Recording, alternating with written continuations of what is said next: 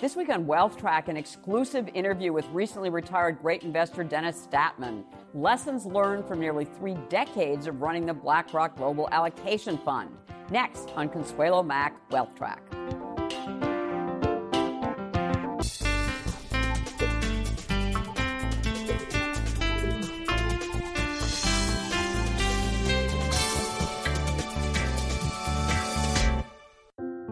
New York Life, along with Mainstay's family of mutual funds, offers investment and retirement solutions so you can help your clients keep good going.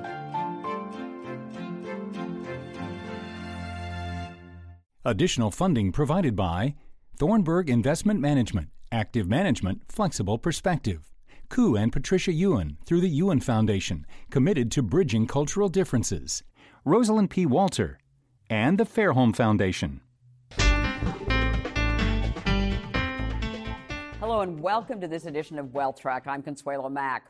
30 years ago, investing globally was not a mainstream Wall Street pursuit. Most American institutional and individual investors were content to search for opportunities in the U.S., by far the world's largest economy with the biggest and most liquid markets.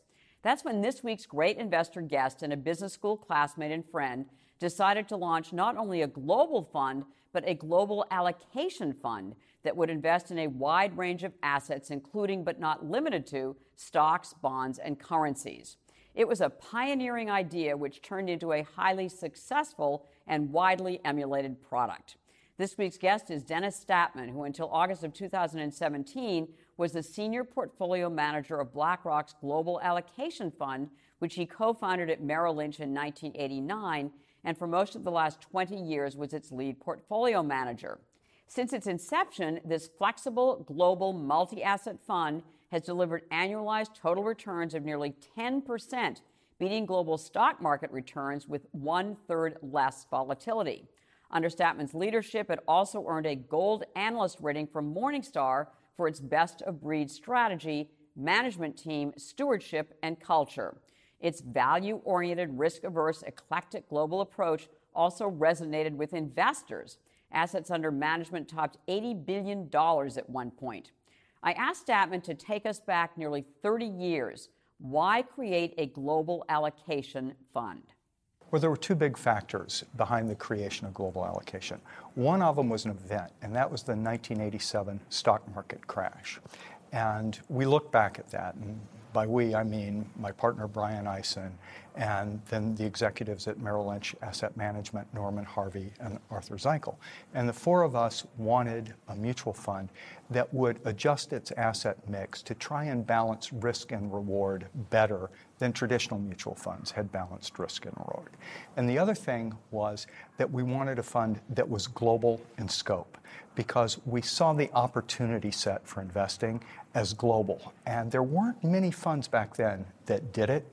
And so combining the flexibility to go across asset classes, across geographies, and across the capital structure, we thought gave people the best combination of opportunity and risk that we could design into a mutual fund. So if you were to design a global allocation fund today, would it be any different, or how would you do it differently? It would be actually very similar to the design that we put in place back in 1989.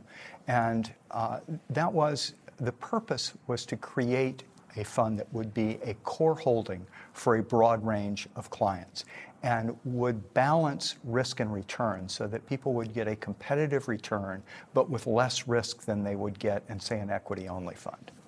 And explain how you've succeeded in getting a competitive return with less risk than you would get in a stock fund. I mean, how do you balance that so that you can get a return yet much less volatility? So I'll give you both a generic and a specific answer to that.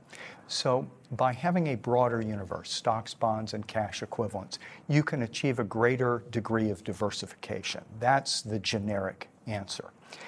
The other part of it is specifically the techniques that we used in the BlackRock Global Allocation Fund, combined both the sort of top-down asset allocation and currency mix that a typical allocation fund would have with bottom-up security selection, where we look for securities that can outperform their markets.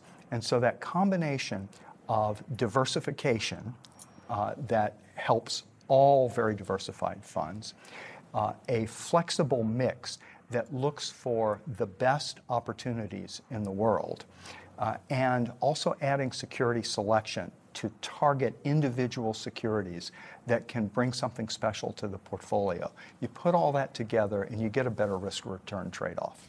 And what makes the difference in returns? Because when I've looked at you, talked over the years to you about the BlackRock Asset Allocation Fund, at one point you had 700 securities, and so a lot of people would look at that and say, well, that's that you're getting kind of index fund behavior from that if you just bought a world index fund or whatever, which you didn't.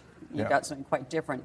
But so what really makes the difference in again that risk return, that balance? So just because you have a large number of securities doesn't mean you're an index. It really depends on the particular securities. Right.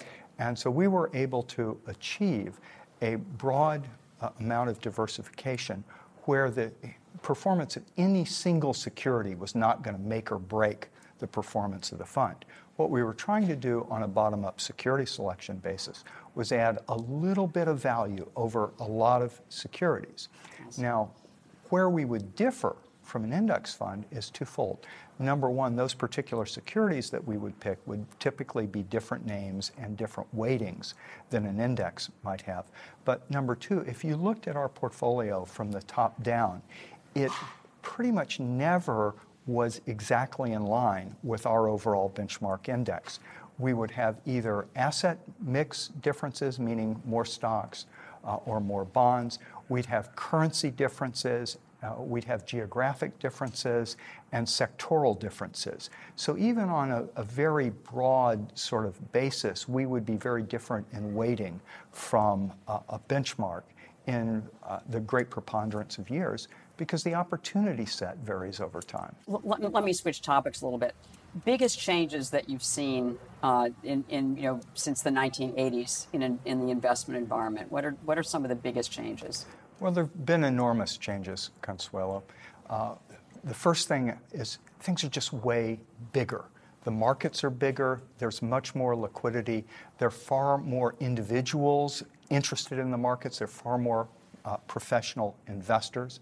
Also, yields are down, inflation is down, and asset prices are up. Asset prices are up a whole lot. It's been a lot of fun to be involved in the asset markets over the 28-and-a-half-year history of global allocation.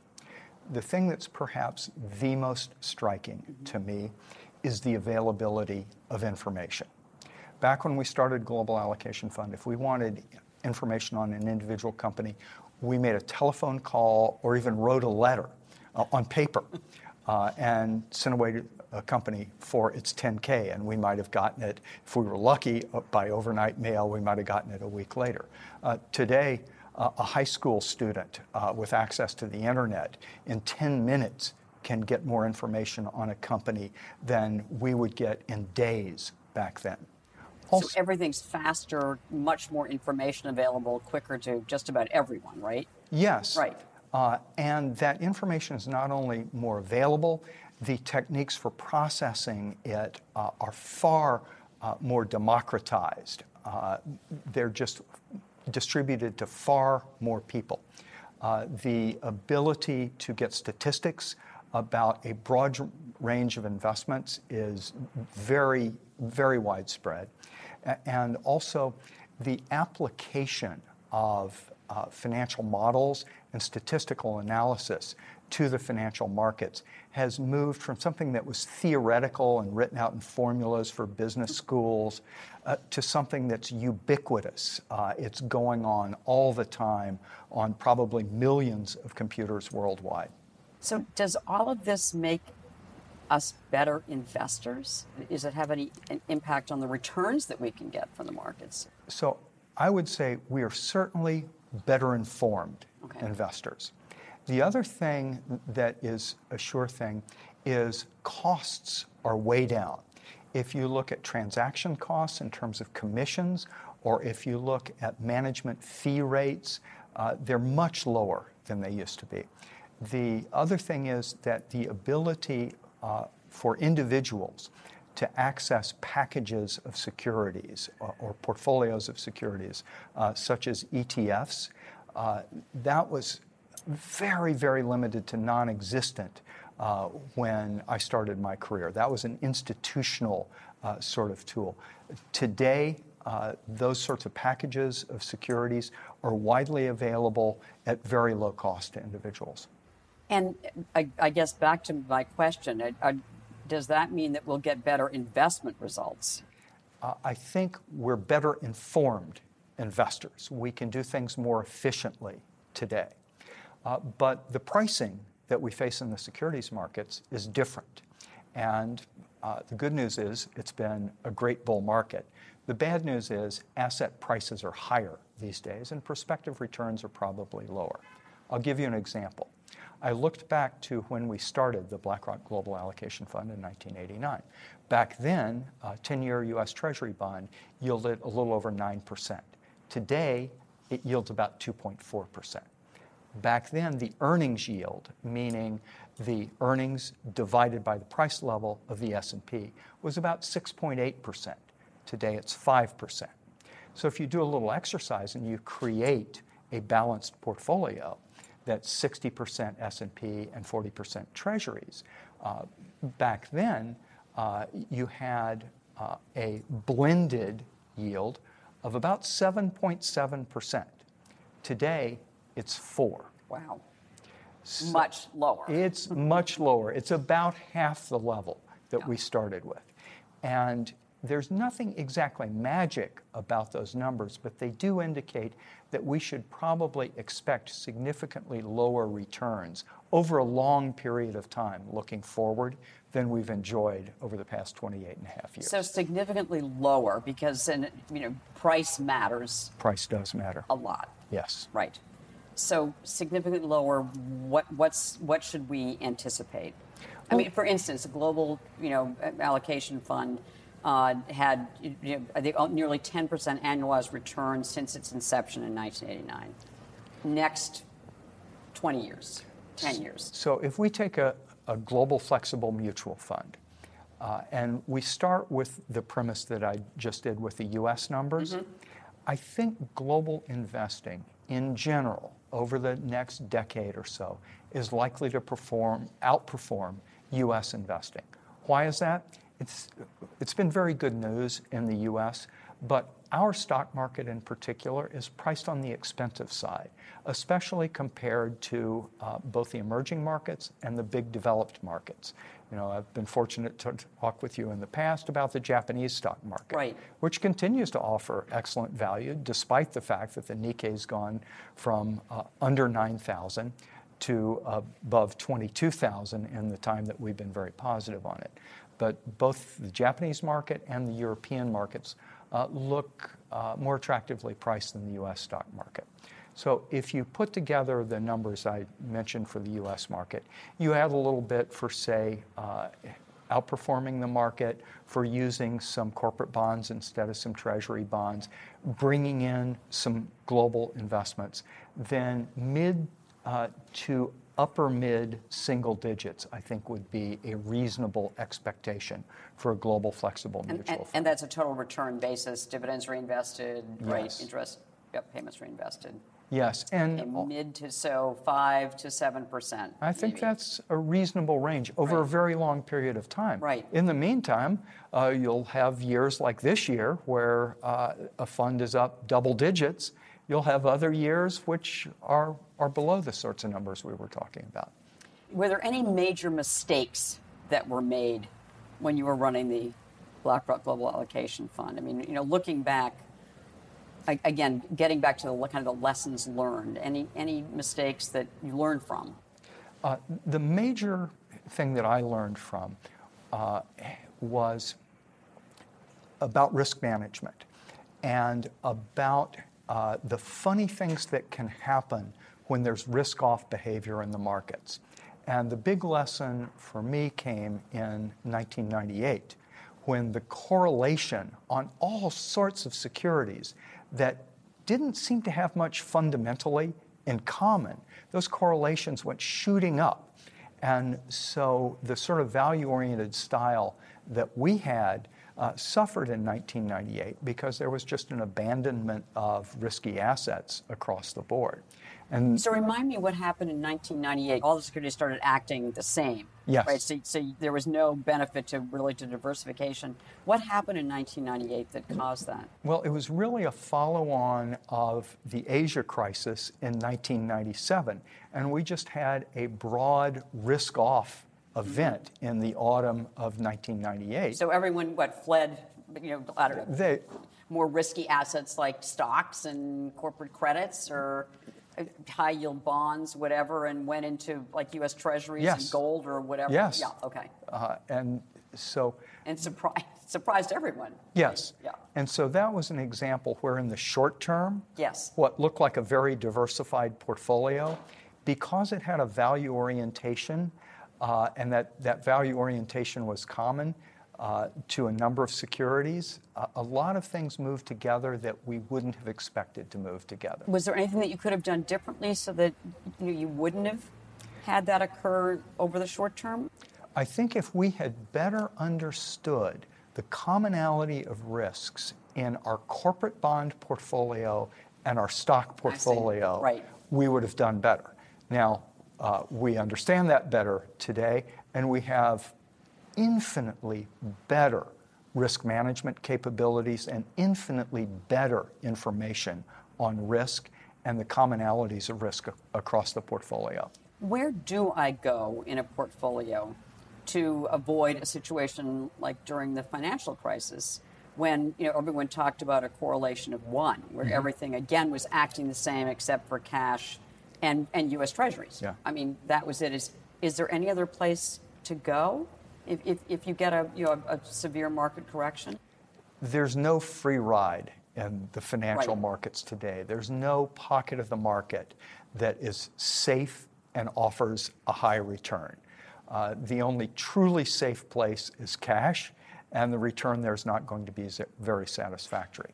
And even that popular risk-off security, a long-term treasury, today is not priced very attractively. And our sense is that a 10-year treasury at 2.4% with what we think is a rising inflation rate doesn't offer long-term safety, even if it's helpful in a risk-off event. Let me ask you about the use of technology. What difference does the old-fashioned kind of fundamental analysis make versus the machine?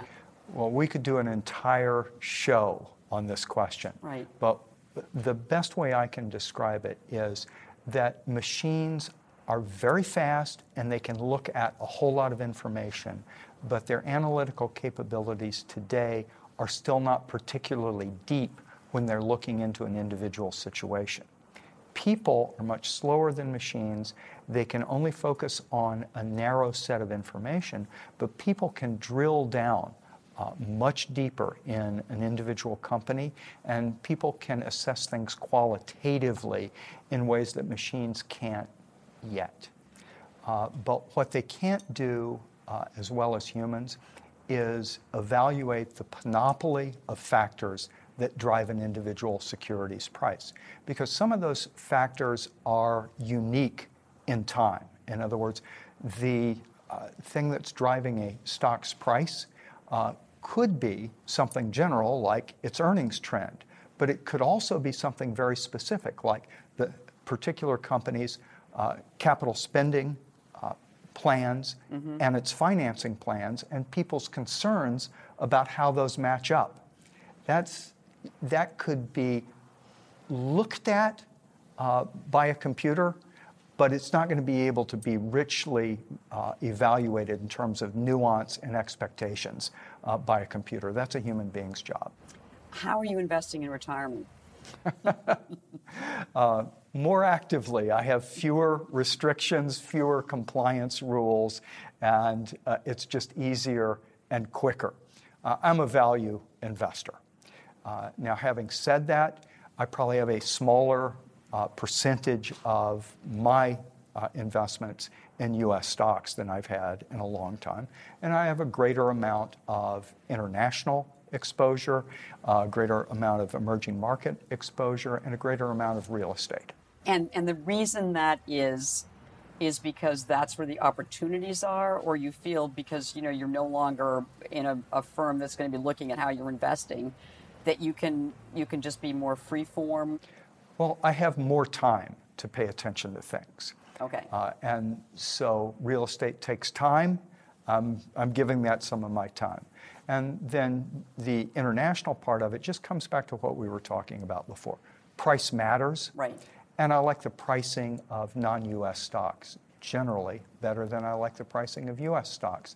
Although there's always something in the U.S. stock market that is unloved and giving people opportunities. So are you using quantitative screens in your personal portfolio, or are you going back to the fundamental analysis that you probably started out your career doing? Or personally, I'm more in the rifle shot, deep dive, individual security approach to things than building baskets myself. I do own some ETFs.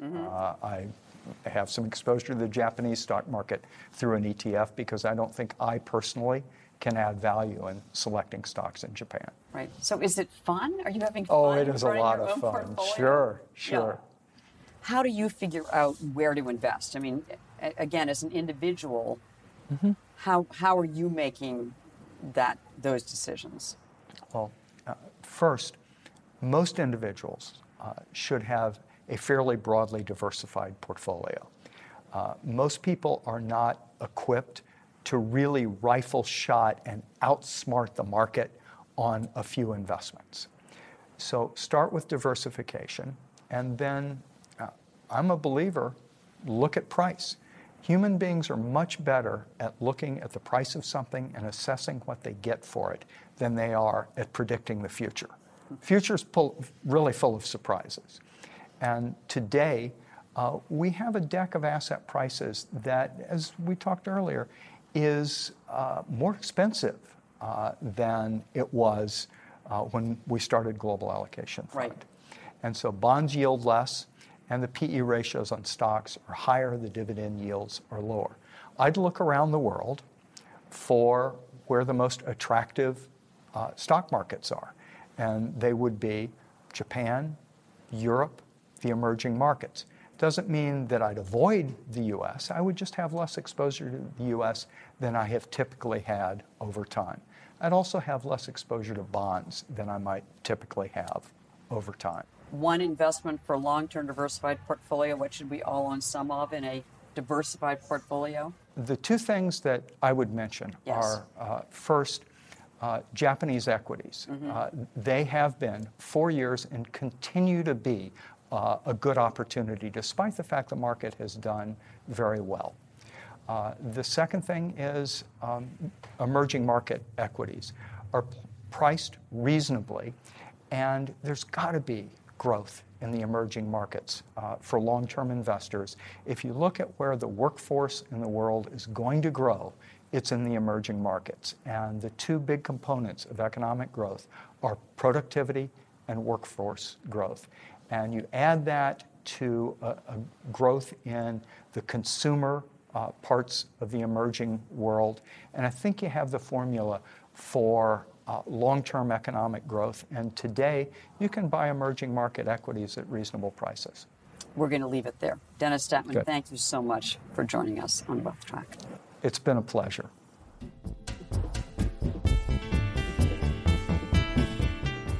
At the close of every Wealth Track, we try to give you one suggestion to help you build and protect your wealth over the long term. This week's action point is don't throw out the baby with the bathwater. In this case, Morningstar's widely used 5-star rating system for mutual funds. A recent Wall Street Journal cover story about Morningstar's mutual fund ratings not being what they seem has caused quite a stir. The journal's conclusion that Morningstar's top-ranked funds over 3 to 5 year periods rarely sustain high performance over the next 3 to 5 years should not be a surprise to anyone. Funds, like markets, go through periods of reversion to the mean. The star rating system is helpful as a snapshot of recent risk-adjusted performance, good and bad, versus the market and competitors. It is not a predictor of future performance, but it can be a useful place to start much more extensive research about fund strategies, styles, culture, management, expenses, and yes, past performance versus the market and competitors. Next week, the importance of being flexible and global with Eaton Vance's wide-ranging bond fund manager, Kathleen Gaffney. To hear more of our conversation with great investor Dennis Statman, go to our website and click on the extra feature and tell us what's on your mind on Facebook and Twitter. Thanks for watching. Have a great weekend and make the week ahead a profitable and a productive one. New York Life, along with Mainstay's family of mutual funds, offers investment and retirement solutions so you can help your clients keep good going.